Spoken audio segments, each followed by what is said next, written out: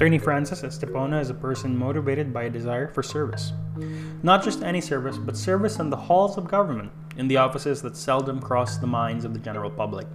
In today's episode, we'll talk about her time serving in the Human Rights Victims Claims Board, which granted compensation to victims of martial law on the strength of a dispassionate point system. We will also talk about her time in the COMELEC, where we'll talk about the work of a commissioner and what it means to be a COMELEC commissioner. And lastly, we'll talk about her job with the Commission on Human Rights, where she works on the treatment of persons deprived of liberty. Frances is a quiet soul who serves with passion. I do hope you enjoy today's episode. Hey Frances, welcome to our podcast. Hi, Rami. Thanks for having me here. Okay. If you, for the benefit of the listeners, you mind introducing yourself? Hello, my name is Frances Estipona, and I usually introduce myself as a lawyer, a public servant, and an advocate of human rights, democracy, and good governance. Can you tell us about some of the positions you've held? And that should give the listeners some insight into why I decided to invite you on this episode. Ano ba to? Mag-start ba tayo from the very start? Okay. So, sige. Like what I said nga, Rami, no? I characterize my career path ever since. Parang if I look back at it, it's always been about service. So, I started public service back in 2007 when I ran for public office as Sangguniang Kabataan Kagawan in 2007. And then I finished it in 2010. I was in college then, no? Tapos, when I got into law school, I joined organizations like the Ateneo Human Rights Center. Sorry, I forgot. Can we do that again? Kalimutan ko in between, yeah. So yun, I started in 2007 when I ran for public office as a Sangguniang Kabataan Kagawad. Fortunately, I got elected and served until 2010. In between, kasi I transferred colleges from Ateneo de Manila to Ateneo de Naga. So in between, when I graduated from college, I joined this organization, a non-profit organization by the Jesuits, Simbahang Lingkod ng Bayan. After that, I went into law school, and while I was in law school, I joined the Ateneo Human Rights Center. And after graduating law school, I was recruited in the Human Rights Victims Claims Board. I worked there for 4 months towards the end of the office. And then after I passed the bar, my first job was as a legal and technical staff at the Office of Commissioner Louis Guia at the Commission on Elections. And when his term ended in 2020, I then transferred to the Commission on Human Rights, where I am currently working now. So if I can state the pattern that your career seems to draw out, it's very human rights centered service in that you're really all about the institutions of governance. This is a really ripe time to talk about it because we're picking, like, where the Philippines is collectively in this process of picking one of our future leaders, and one of our future leaders one of our potential future leaders has his past heavily intertwined with one of the institutions that you worked for. So the Human Rights Victims Claims Board. Can you tell us what that now defunct institution was tasked to do and what it was like to work there? So the Human Rights Victims Claims Board was an agency created in 2013 by virtue of a law, Republic Act N 368. It was mandated to receive, evaluate, process, and investigate reparation claims made by victims of human rights violations during the martial law years, during the term of the late dictator Marcos. So what I did there, I was a legal editor. So I was employed towards the end of the patapos na yung office, pasara na siya. To fast track yung claims that were filed before the board, because there were thousands, no? Parang more 75,000 plus yung claims before the board then, and we were rushing them to get it all out, or at least resolve a lot of it during that period of time. So madami kaming legal editors, hinire kami for the purpose of that. So there. So, can you like walk us through the process? So, if say for example you were a martial law victim, and you wanted to bring a claim in that now defunct office, what did you do? You went to like this. What was the form like? Did you check a box that said like, oh, I was military, and the name of the person? Ganon? Is that what it would be like? If you're a claimant, merong form. So first kasi, paano ba? You can file a claim. You can only file a claim before the board. So pupunta ka sa UP kasi yung venue noon yung office noon ng HRVCB was in UP. So no matter where you are in the Philippines, you will travel to UP to file the claim. There is a form. There is a claims application form. Di ko na maalala, konti na lang. Pero I definitely remember there are boxes if you are the HRV himself or herself, or next of kin. Kasi matagal na yung martial lawyers and we have victims na either died because of the human rights violation or namatay before this came about, no? So yun, may check doon kung ikaw ba yung or next of kin. Tapos merong other requirements that should be attached to the form. Like, dapat may sworn statement, so meron kang affidavit. Tapos,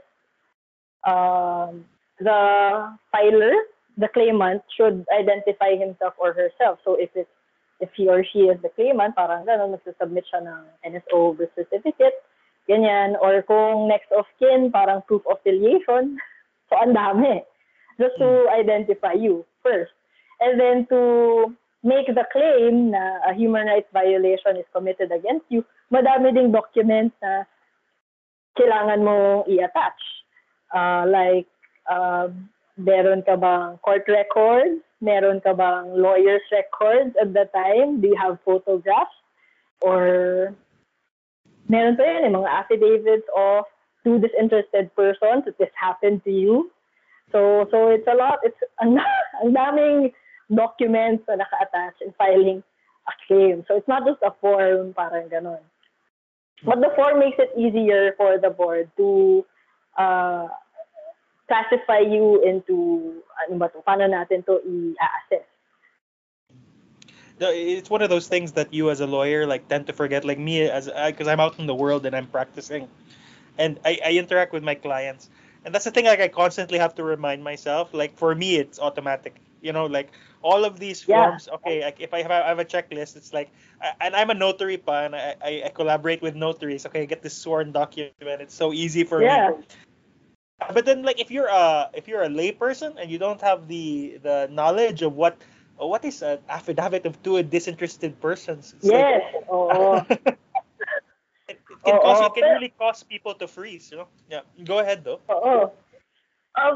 I think there were claimants na ilang beses nagpapabalik-balik kasi kulang yung documents. They would check things sa form, and then they would be given a checklist na mga pwede nilang i-attach to it, and they go back to submit the other attachments, parang ganun.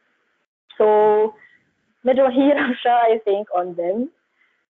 I think based on my observation, medyo grueling yung process because ang daming kailangan na forms. Filing is free for this. Filing of the claim is free. It's wala siyang Pero I think you have to shell out certain amounts to get the records, or to have notarized affidavits, ganyan, to have NSO issued a death certificate or birth certificate or whatever. Parang so it's hindi mo siya it's a little bit of a burden on the part of the claimant. And I think nakakapagod din pabalik-balik ng UP. Oh, it's really unfortunate no, that like like it's only when I was out in the world and because Mm. I think when you and I entered law school, it was attorney Toto Villarreal.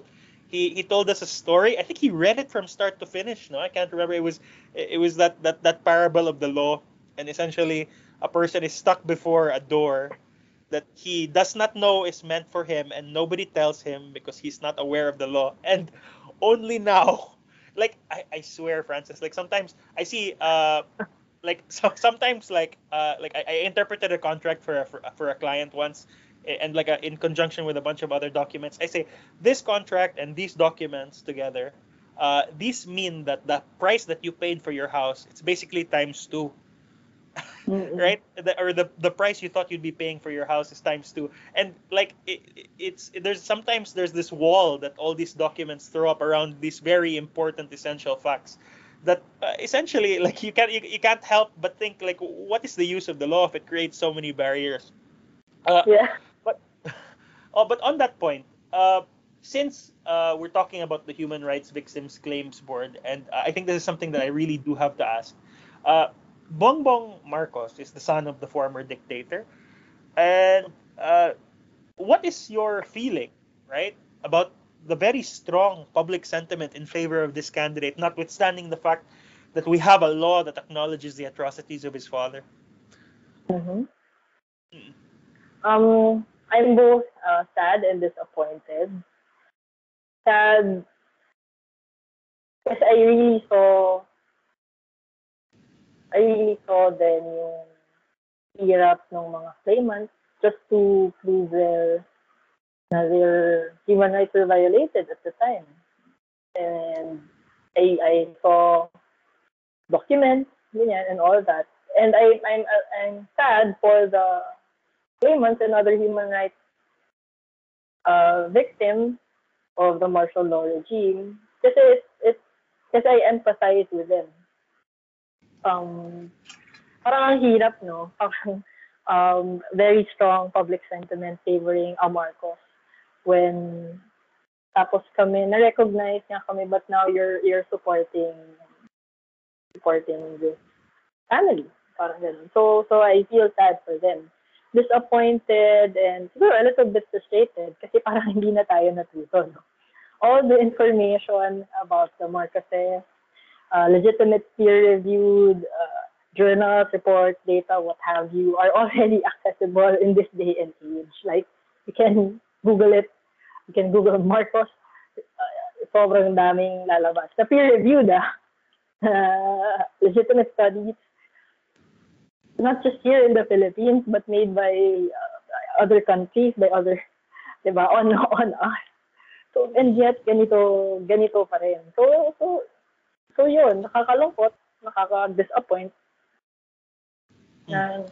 Na, for me, parang it's a big why. Why? Yeah. So that's actually something that I'm always very surprised because that's what people always ask me, right? As a lawyer, like, what's your opinion of the Marcoses? Or like, just because you're a lawyer, people generally give your insight into political matters more weight, even though we're not by trade politicians, no. But Oo. somehow we might have a deeper insight. And the thing that I always say is that like I'm just as stumped as you are, like I don't know why things are the way it is, but if I could ask you, right, like now, a lot you come from the perspective of government, and that your career is centers around service in the government. Mm-hmm. So, what do you think should the state do, right, or what is its duty with regard these alternative facts propounded by the Marcoses and the persons in their camp? Like, is it right just to leave it at a opinion nila yun? Akin tinitignan ko siya as short term tsaka long term. Short term, to put the record straight. Every time I claim against or denial ng mga facts surrounding the events of that era, meron namang may reported events. We have we have uh, Supreme Court cases. We have Philippine Supreme Court cases we have history books, di ba? On everything that happened at the time. No? For me, may obligation yung state to immediately and categorically uh, set the record straight. Say, no, those aren't true. No, those aren't supported by any data or records or facts, di ba? Mm. Long term is under the same law creating yung Human Rights Victims Claims Board, may provision doon saying creating another commission, Human Rights Victims Memorial Commission.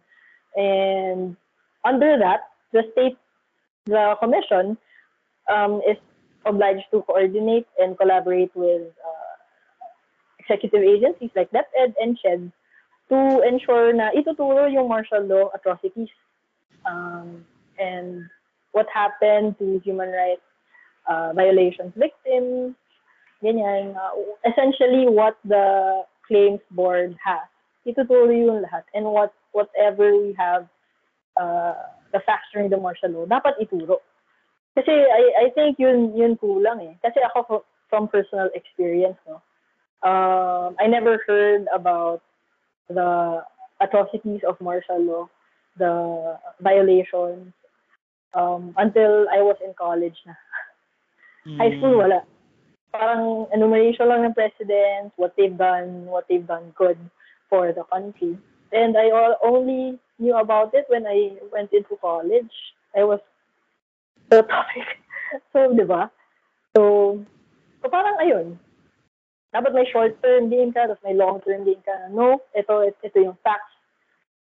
Now, we contest those. Kasi even the Constitution, di ba? That's why the Constitution is written like that, di ba? Like there are specific provisions that make the recovery of the ill-gotten wealth imprescriptible, and there's all this acknowledgement of the wrongness. But if I could, human rights and all that, di ba? Yeah. No, but if I could just share like one short anecdote from my high school years, I really remember this very vividly because I had this high school teacher, and I won't say her name because I don't want to embarrass her. Pero like we were talking about Philippine history, and we were talking about the period that corresponded to martial law, and I really remember that things got somber for a moment.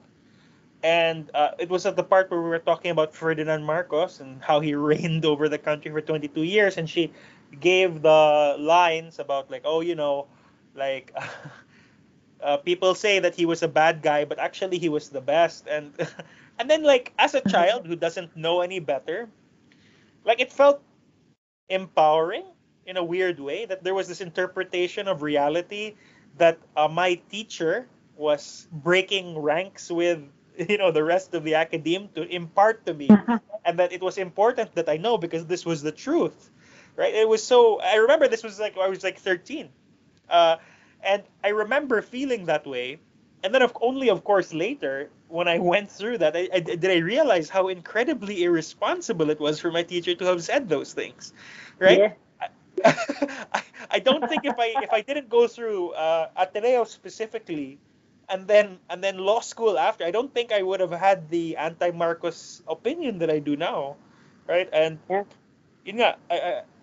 it feels strange that to see the survey results and understand that martial law is bad is now a minority opinion. Medyo, oo. I agree. But everything from that period is all right now up to it. Pwede na i-interpret. Oh, if I can ask one thing though, let to try to concretize that experience in the human rights victims claims court to the extent that you can share, no? What are some stories that come back to you from the time that stick with you through these years? I think ito medyo nag-solidify nung track ko after law school in pursuing government. Parang when I passed the bar, we were allowed to review mga claims on appeal because claims that were denied were appealable to the board and that. Ganyan. So, nagre-review kami ng mga appeals. Tapos, meron akong isang nakita na I think merited a point. Kasi sa claims board, ay kanya-kanyang points per violation. And a point corresponds to a certain amount. Ganyan. So, tingin ko, itong nire-review ko na, bakit to na-deny with all the documents? So, I approached my principal then, si Doc Au. Doc Au is a board member of HRBCB. Sabi ko, ma'am, I think we can argue this before the other board members. So sabi niya, okay, sige, cast an argument, tapos i-present mo. So, schedule ng ganyan. Tapos, I presented it before the rest of the board members, and fortunately, ginanti yung 1 point. And that, medyo nag-stick yun to me. Sa akin, to me. Kasi, parang, tingin ko kasi dapat mas tinitignan ng mas mabuti yung mga ganitong klaseng claims.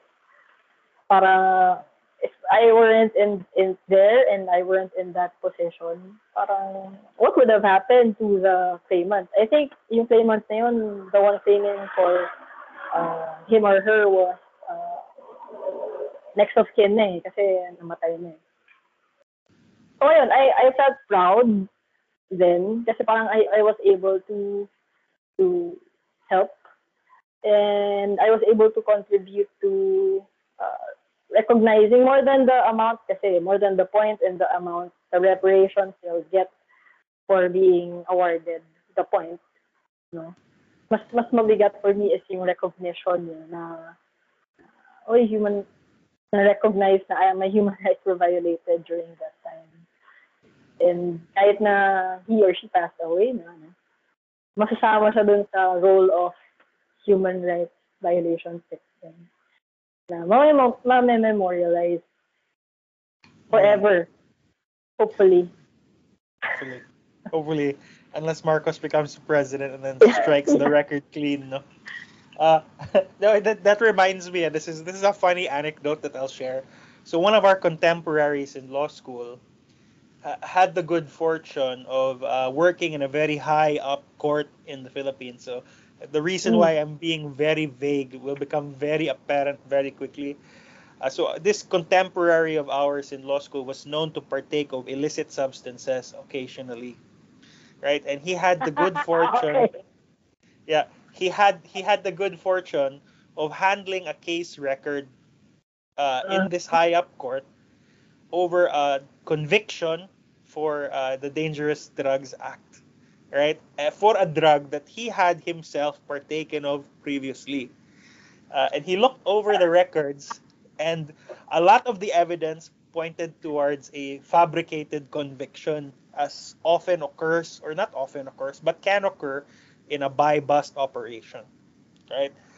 And I had that he brought up the anecdote to me, and he said he was very conflicted about his feelings over this conviction, and he brought it up to his principal and said, "It's like Justice, do you mind if I draft an opinion of acquittal? I really believe that this person was wrongly convicted." And so he was able to, convince his principal to decide in favor of an acquittal. And the reason why I tell this really funny story, which probably has nowhere near the gravity of the story that you have, it's really because this process, this justice system that we have is very fragile. And it takes the intercession of good lawyers, albeit self-serving in some instances, such as in the story I just told,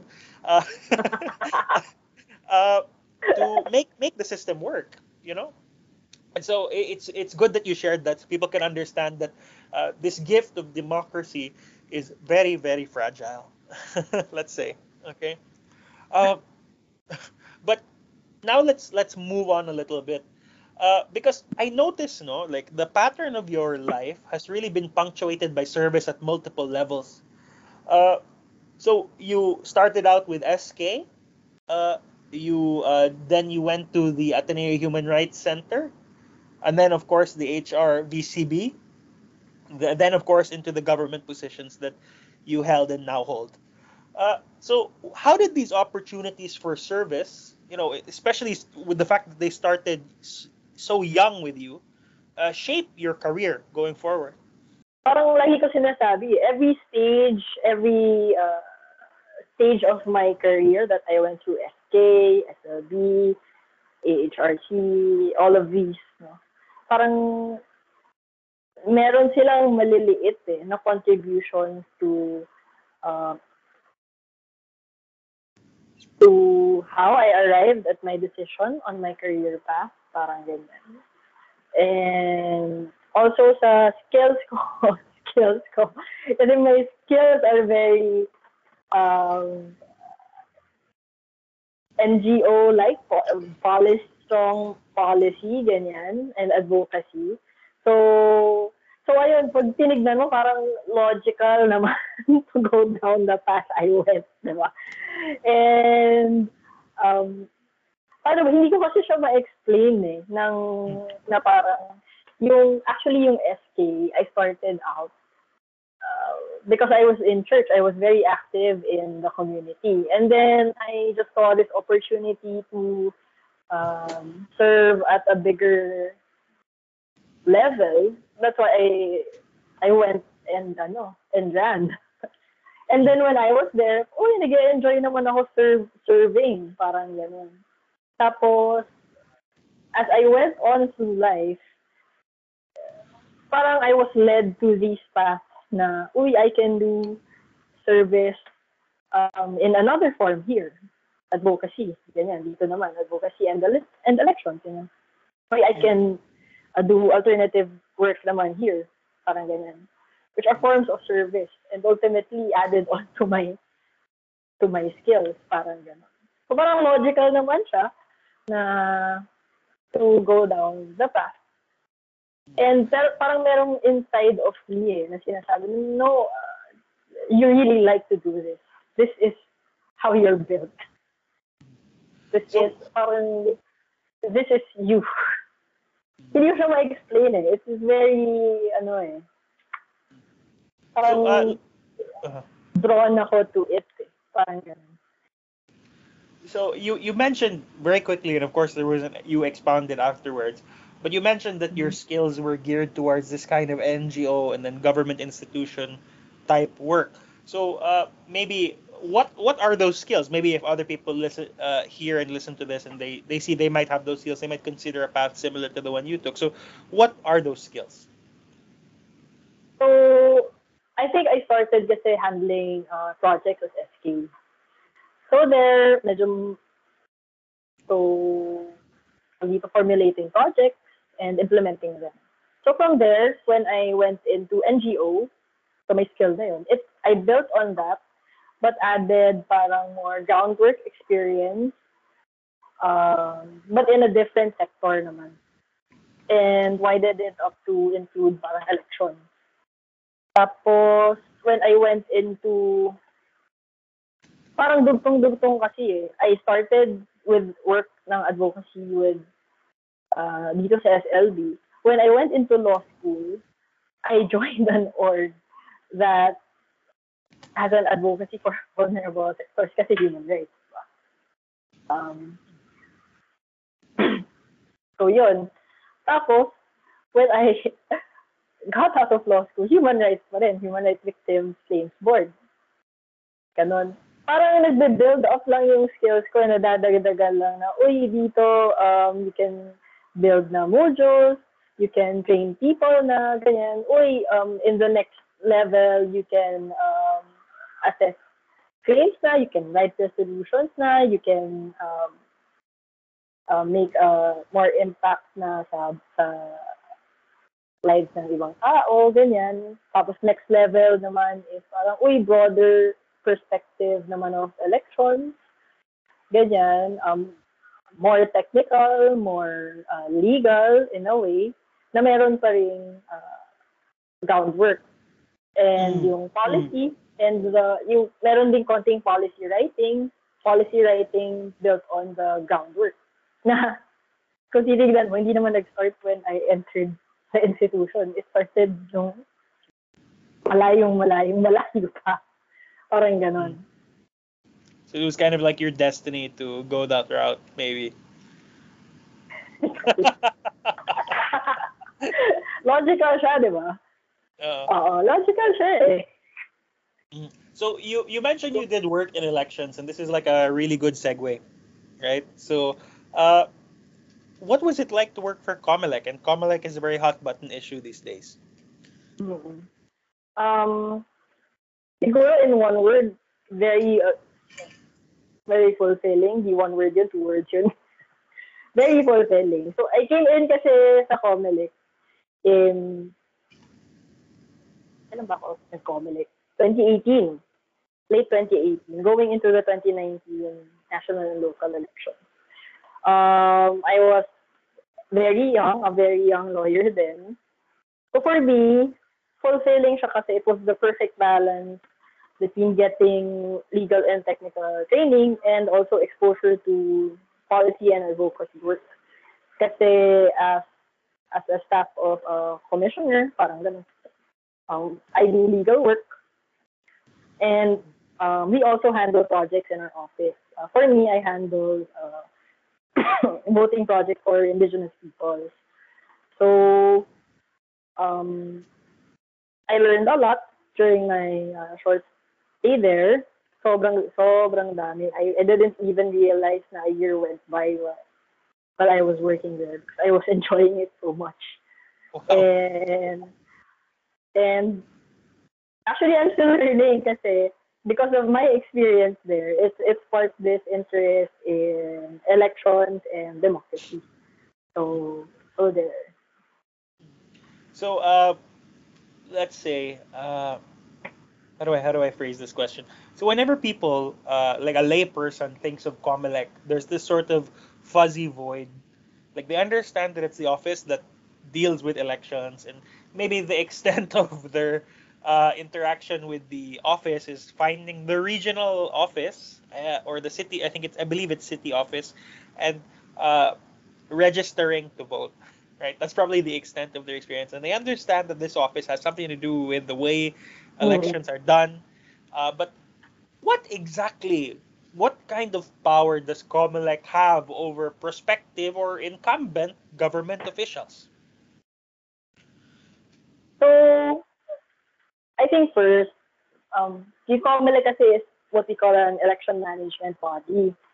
So everything related to running the election, it's under Comelec.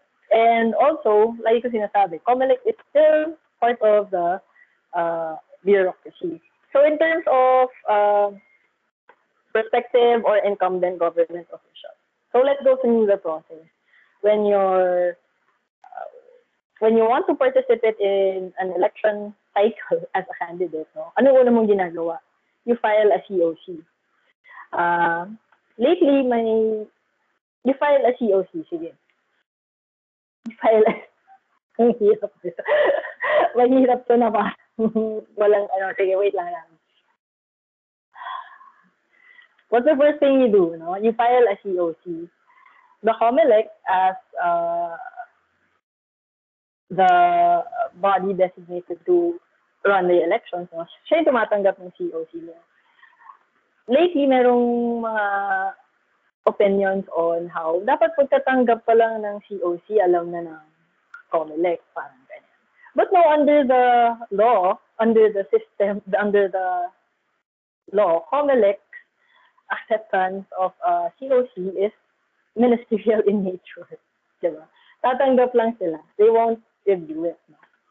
So, doon papasok yung mga cancellation. Ano yung next? If an interested party wants to have you disqualified, wants to question your qualifications, they should file a petition to cancel a COC or a disqualification case. That's the only time that the Comelec will go into your qualification. Because remember, yung COC is under oath. Everything that the candidate stated there is parang presumed to be true, diba? So unless there is someone, an interested party, who raises an issue in your candidacy, diba? Well, COMELEC will not do anything about it, parang gano'n. Doon na papasok yung power niya to decide over mga ganong klaseng petition. Kung i-disqualify ka ba niya or i-dismiss niya yung case, ika-cancel niya ba yung COC mo or i-dismiss niya yung case. In which case, the result can be you can run or you can't run. Diba? Yeah. So really, like, okay, and this is of course setting aside the geopolitical reality that we have, right? You or I, well, maybe 3 months ago, you or I could potentially, right, run for elected office, and it's just the only barrier of entry is that one sheet of paper, right? Legally, right? And your name can appear in the ballot just like any of these famous politicians that we see online, right? I mean, it's hyper simplifying. Of course, it's an entirely different matter to be able to win the election. Uh, so now, right, we have a proceeding going on to disqualify one of the candidates, and it's very much covered in the news, right? This is, of course, the candidate Bongbong Marcos, right? So, can you explain, for the benefit of lay people, what is going on and why it is so, quote unquote, newsworthy, let's say?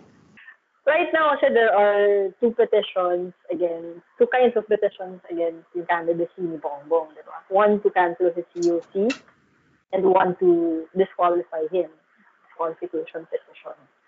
Both seem to be based on the same set of facts, which is yung non-filing niya of Income tax return and his conviction. ITR. Yeah.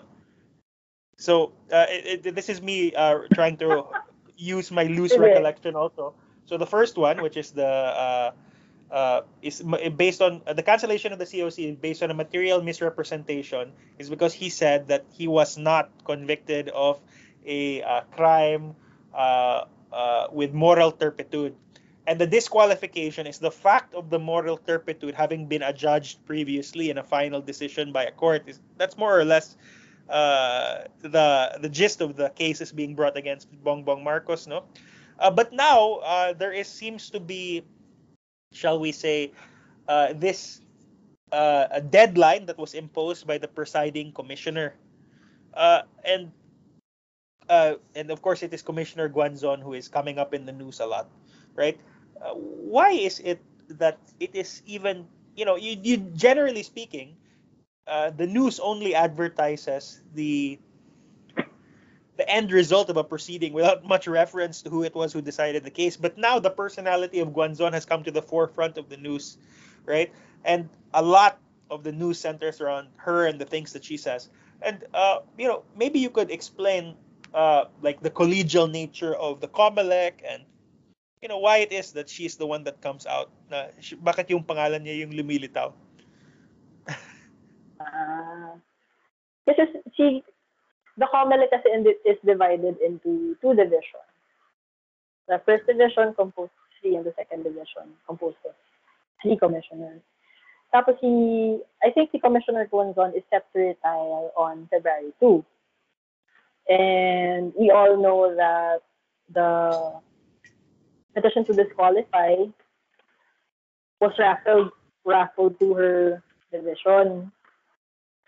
At the time, medyo malapit na yung deadline for her retirement. So I think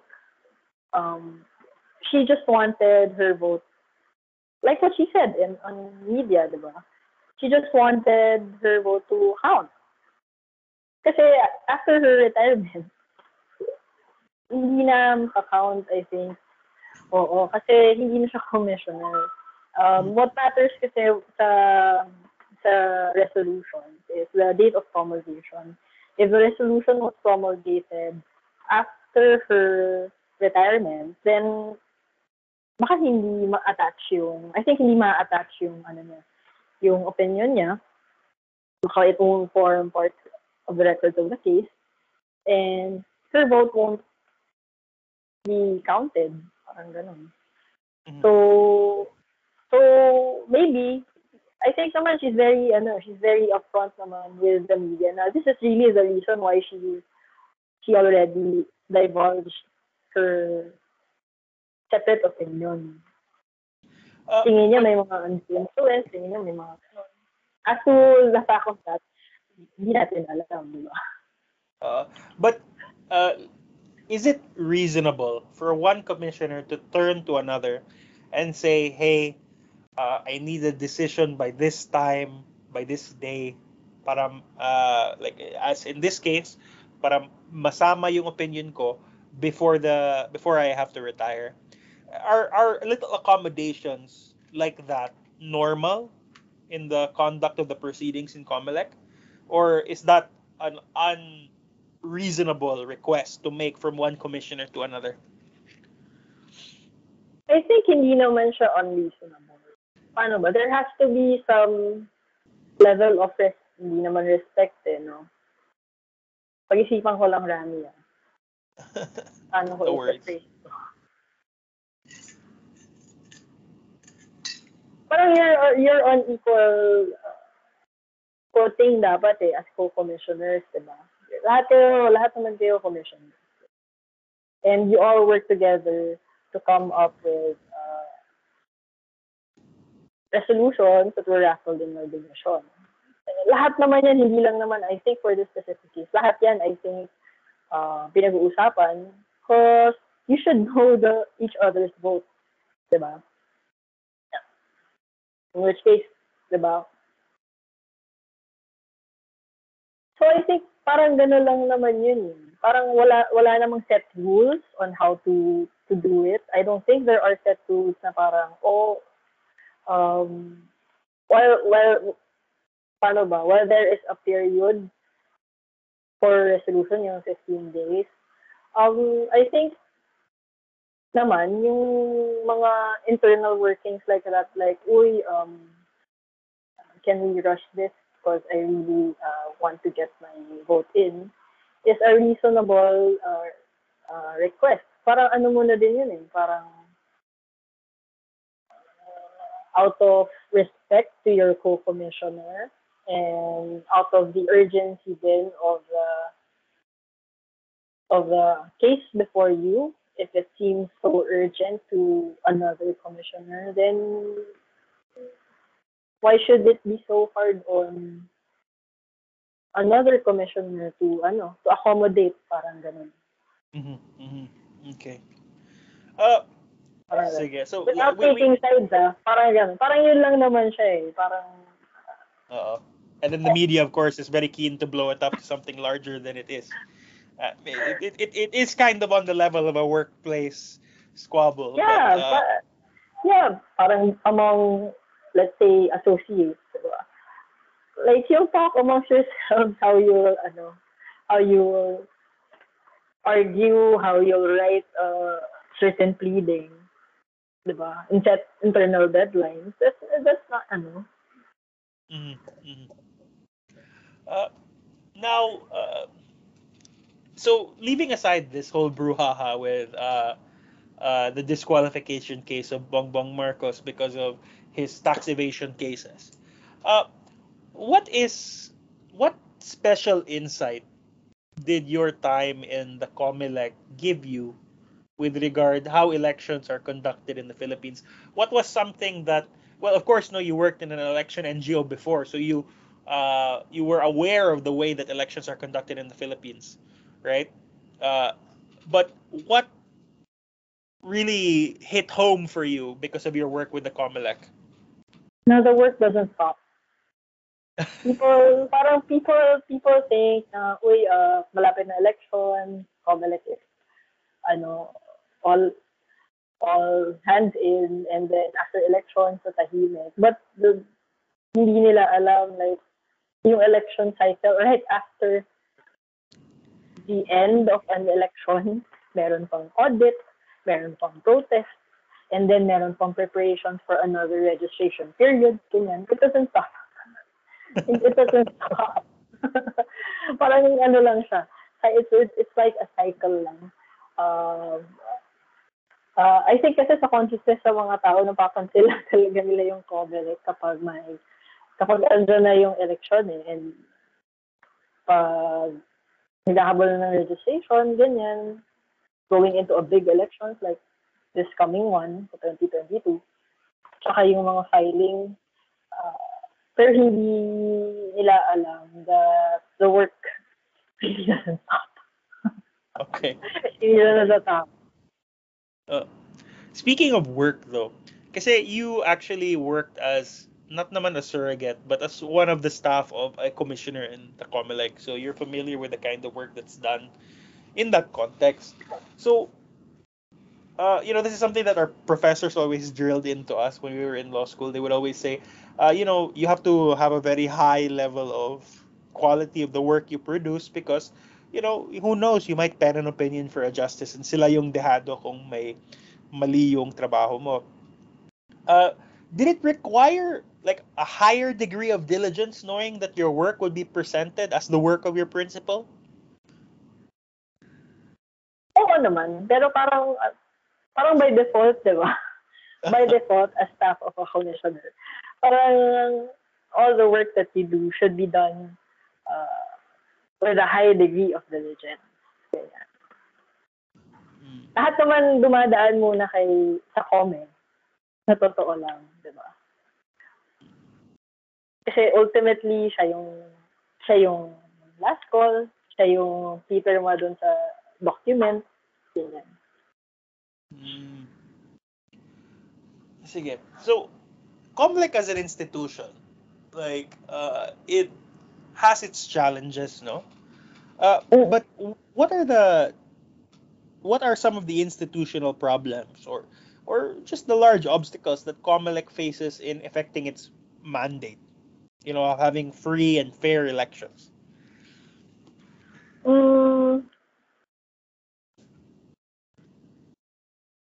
Limited siya by laws already by current laws in place. Please elaborate.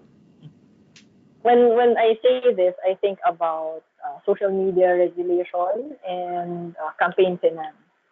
Parang there's a lot of buzz surrounding these topics in the last years. Pero kung titignan mo kasi, COMELEC might look like it's an independent institution, diba? And it might look like it has broad powers, no? But dapat lagi tinatandaan na the powers it exercise are limited only to its mandate and by the laws it operates within. Parang ganun. Parang hindi kasi siya pwedeng gumalaw without a basis in law. So let me try to like crystallize this issue by asking a question. So what is something that in your opinion should be prohibited or regulated by COMELEC but is not? In my opinion? Yeah, in your opinion lang. Should be regulated by COMELEC but is not. Premature campaigning is the easy one. Pero ano eh. Wala na yan. Inalis na yan. Wala na. Mahirap na. Unless bumalik ka dun sa dating definition, di ba? Tingin ko, social media regulation. Tingin ko only because I think social media plays a large part in influencing elections in our country. Lalo na tayo. Yeah. It's one of those things that social media, because of how pervasive it is in our society, like, kahit TikTok, I mean, di ba, yung nakikita ng mga videos about certain candidates, talaga outright misrepresentation of the facts. And then, it's still, it's like 10 million hits. What the hell? ayun, I think yun. We have yet to see how social media can be regulated by COMELEC. Kasi nga walang ano eh, walang, we have no law for it, especially in relation to election. Mm. Yeah, that's the thing though. Like we're like, especially since social media companies are US based, no? So we're kind of at the mercy of a US regulator. Like we're really dependent on them to get their shit together for us to have like a politically conducive social media landscape. And you see that now. Like, so say I have some business pages on Facebook, and I cannot buy Facebook ads for political candidates, right? I cannot buy for political causes, right? Because that was something that was pinagbawal sa states. Kinary over lang nila yung batas dito kasi gusto nila uniform lang yung user interface ni Facebook kasi mas mura yung uh, operating cost ni Facebook pag ganun. So, But I but that think doesn't. Mhm. to be fair naman, si Comelec naman, I think it's making headway naman in that department. Kasi parang may partnerships naman siya. I've been hearing about partnerships with Facebook, Twitter, YouTube, parang ganun. Mm. For the upcoming elections, at least, no, parang may some sort of partnership between them. Hindi lang natin siguro alam yung the details of it. But I think it's going in that direction. Um, Classified din ata yung social media companies as contractors under campaign finance rules. I think they classified them under that. So medyo parang they tried to cover it, pero I still think we need we need stronger law para ganun. Mhm. Yun nga, but I have a hard time kasi for seeing Comelec try to help track down these troll farms that create something that in legal parlance is called inauthentic online behavior, right? Which is probably subject of a few JD student theses right now. uh, so we've talked about the Comelec. And we haven't talked about your latest stint. And you said in our little pre-interview chat that this is the one that's newest to you. What's it like working for the Commission on Human Rights? Um, because of the pandemic, it's been challenging, I think, no? Like right now, I work for an office monitoring places of detention, so jails, um, police custodial facilities, and the like. Um, so it's more challenging. I was employed kasi with the Commission on Human Rights. Nag-start na yung pandemic. So I never really got to do groundwork. Um, Medyo, I was, majority of the time, I was work from home, scouring documents, reviewing, ganyan, um, writing situationers, but I think it would be different if it weren't for the pandemic. Mm. Overall, So, yeah, hello? yeah. Okay.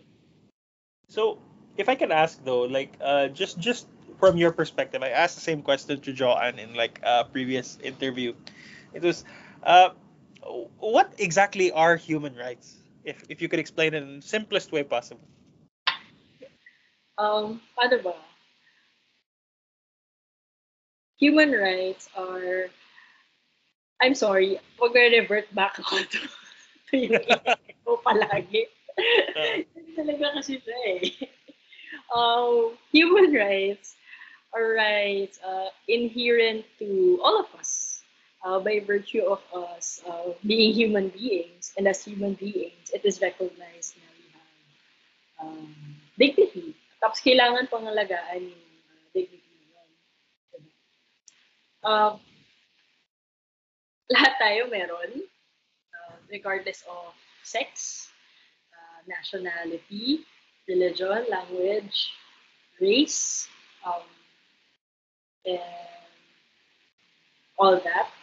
Um,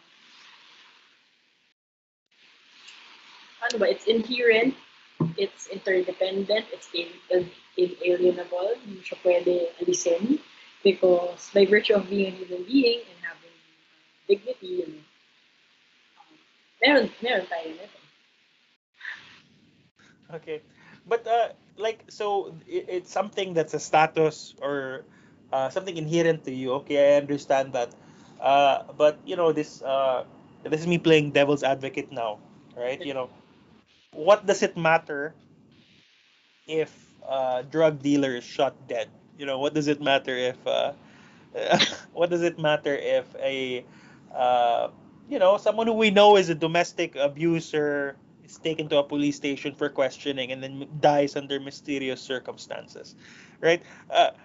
Why should we care, right? Why these are bad people. Um, Paano ba yun? Sa akin, simple lang because it can also happen to you. In the same way na uh, that person, whether he was guilty or not, uh, in the same way na he was not granted due process, his rights,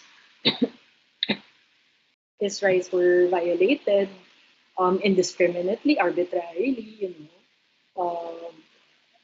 that can also happen to you under the wrong set of circumstances. Diba? Sa akin, ganun lang siya eh. Parang, hindi kasi pwedeng judge and executioner at the same time. Diba? There, we have due process, we have these rights in place because pwede ma-abuse eh. And if it can happen to that guy, it can happen to you. Of course, I don't really believe those questions, no. But so now human rights, well, at least I think it's getting better because a certain president has decided to make less comments about the state of human rights enforcement. uh, but what do you think it means for our society, right? That human rights are politicized. Like, what does it say about us? Now we still lack understanding of what it is, how it being understood doesn't protect yung mga tingin natin criminals or mga wrongdoers of society or ano ganyan. It protects all of us.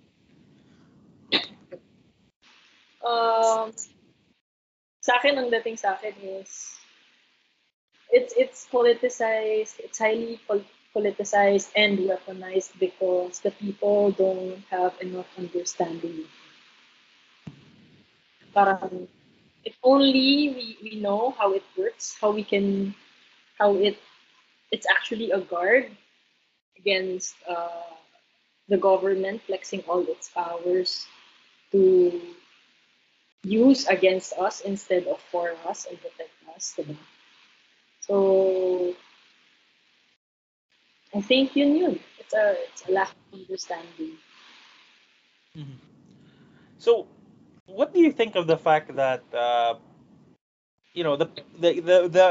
Commission on Human Rights is essentially an embattled office this past 6 years, right? Maybe not in its day-to-day operations, but as a political concept, as an assertion that an office is required in the Philippines to be able to safeguard human rights, that to that extent it has been attacked, right? Because uh, our president, you know, chose to make the late Chito Gascon, sorry, is it Gascon or Gaston? Gascon. See, Gascon, CC, yeah, one of his targets for his tirades, right? And what does it say about our legal system? That the president can make attacks like that, like threaten to reduce its budget to nothing, right? What effect does that have on the state of the respect of human rights in the Philippines? I think that distort yung view ng public Um, People forget na the CHR is part of the government. Your taxes also pay for the Commission on Human Rights to do its job. And what is its job naman, di ba? It's to ensure na human rights are protected, respected, promoted, and to check on the state. Um, Abuses, ganyan, to, parang ganun, you can't have the government, ano ba, ako may face to. Um, Parang ano um, medyo ironic di ba? Parang, ang hirap i-phrase, Rami. Go lang, go lang, go lang, go lang. It's fine.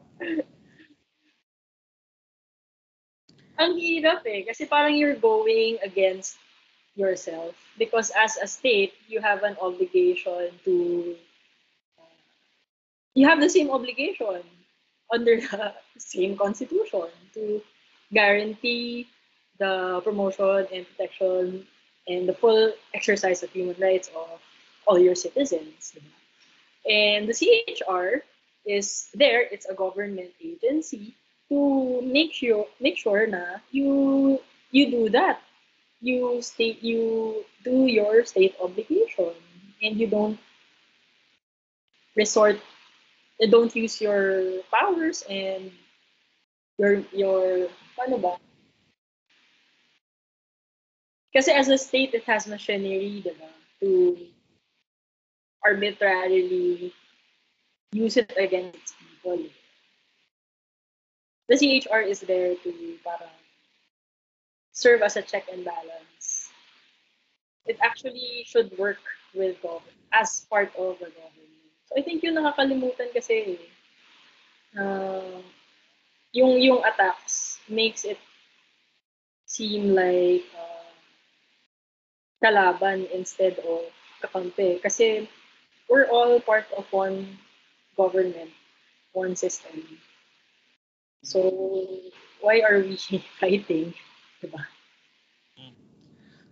How do I put this, ba? Like I think one of the things that I always like to articulate is because like human rights as a concept is very like 100%, it's a wonderful concept and it should be protected. Yeah. But I think kasi like Filipinos, what we generally have a problem with is when we see that there is this state that has all this incredible power and ability to be able to grant to us all these opportunities and rights and guarantees.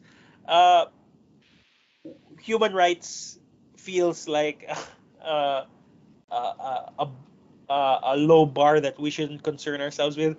People are more concerned with what they might be able to get with the government, and so we relegate human rights to this thing that that's nice, pero where is the ayuda? Where is the uh, where is the these are the things I care, the things that matter to me in the day to day, right? No. And huh? Because Go. precisely because human rights is only for those 1 in 1,000 scenarios that the policeman's pointing a gun at my head, uh, right? It doesn't seem as apparent as to how important it is, right? Oh, I think hindi kasi na ibababa yung concept. Like yan, ayuda, di ba? Ayuda is a what? Government support. In parang ganun mo siya i-phrase Kung namimigay ka ng ayuda sa citizens mo to ensure na despite the pandemic, buhay sila. Which is upholding what? The right to life. Yeah. Parang ganon, di ba? Hindi kasi Oo. siya na-phrase na ganon Yung services aren't connected to, hindi siya kinoconnect sa certain human rights. But if you think about it, that's it. Diba? State obligation to uphold the right to life and the dignity of the citizens. What's that translated sa baba? That's ayuda. That's social services. Diba? Para siyang ganun. Uh, So now I'm gonna ask like a very thematic question. So as you yourself kind of admitted, the positions and the general trajectory of your life were a result of the service that you'd previously rendered, and you just carried that forward. So what do you think caused you to go in in this trajectory, to take this direction in the name of service uh, of your fellow Filipino?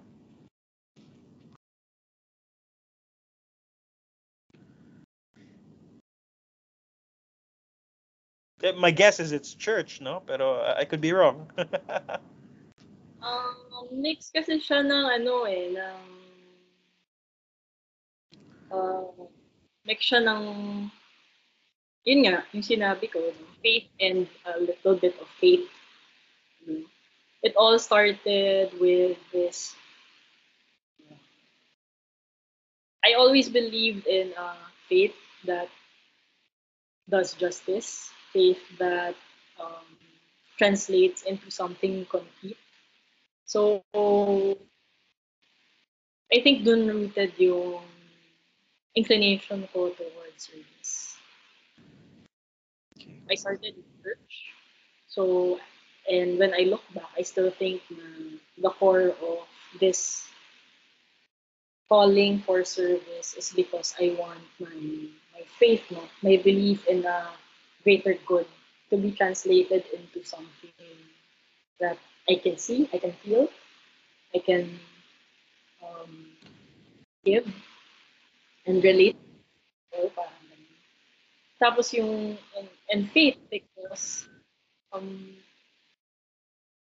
lagi ko sinasabi, whenever I decide in every uh, stage of my career, like example, after taking the bar, I really planned on applying sa mga law firms. Kasi that's the natural trajectory for someone who's just out of law school. No?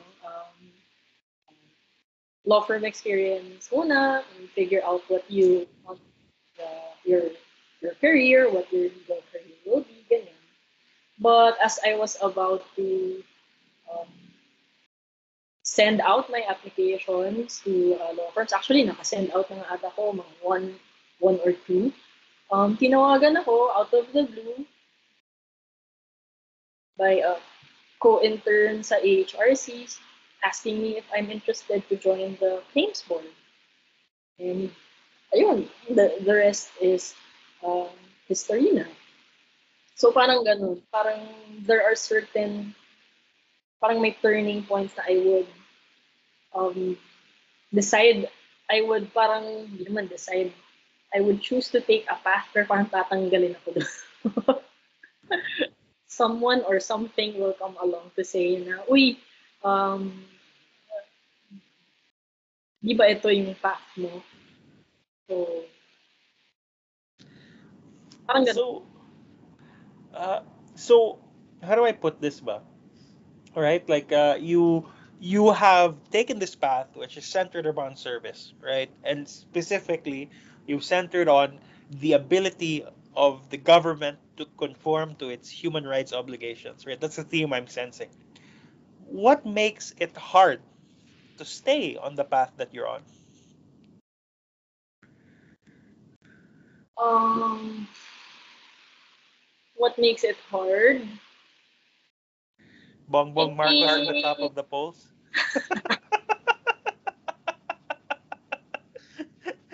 minsan, there are certain moments or there are certain events that just make you lose faith in the people you want to serve. Parang ganyan, di ba? Oh no, why you do that? What's happening? Parang ganon. Pero, lagi naman na-overcome. Kasi I always believe in, like now, even as, nasa ganito yung surveys, ganyan, I always believe na, no, malayo pa yung elections. I believe in, the goodness of the Filipino people. uh, Built to their senses. Sana. if I can ask, so you're no longer connected with the Comlec, so this question is not as who if the election were tomorrow, who would you vote for? Hindi ako pwede magsabi, Rami. Non-party You're kasi ay yeah, government official. So you can say you can state your preference. Bawal lang mag-campaign, di ba? bawal lang mag-campaign. I can state my preference. So who do you prefer?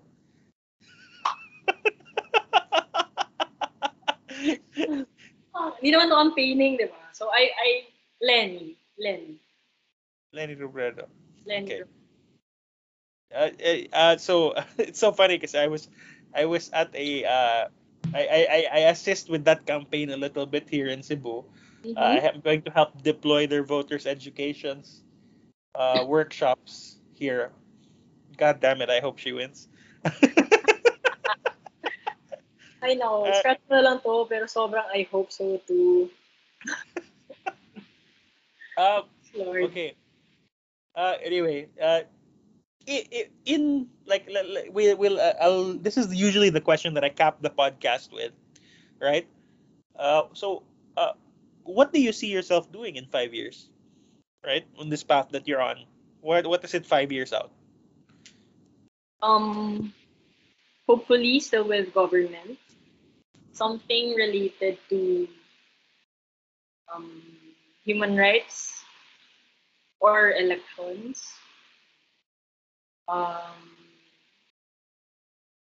Sana, oh, hopefully still in government and making more impact on the people of the Philippines, especially yung nasa vulnerable sectors. So hindi ako masyado siguro lilinis dun sa path. I still see myself along that path, but you'll never know. I'm very open. I always say naman, I always leave space for grace. Whatever something, a better opportunity for service will come along. We'll never know. Pero sana along those lines. Hindi ako masyado concrete eh. I don't look masyado that far eh. Yeah. So medyo baka mahirap na pakinggan yung episode na to in 5 years if like you really jumped off the ship, you became like heartless corporate counsel for some soulless and large corporation. You know, Francis, if you do, you can always go back. Okay. With that, thank you for coming on my podcast, Francis. I'm gonna cap the podcast here. Yeah. Thank you. Sige, wait. Stop recording.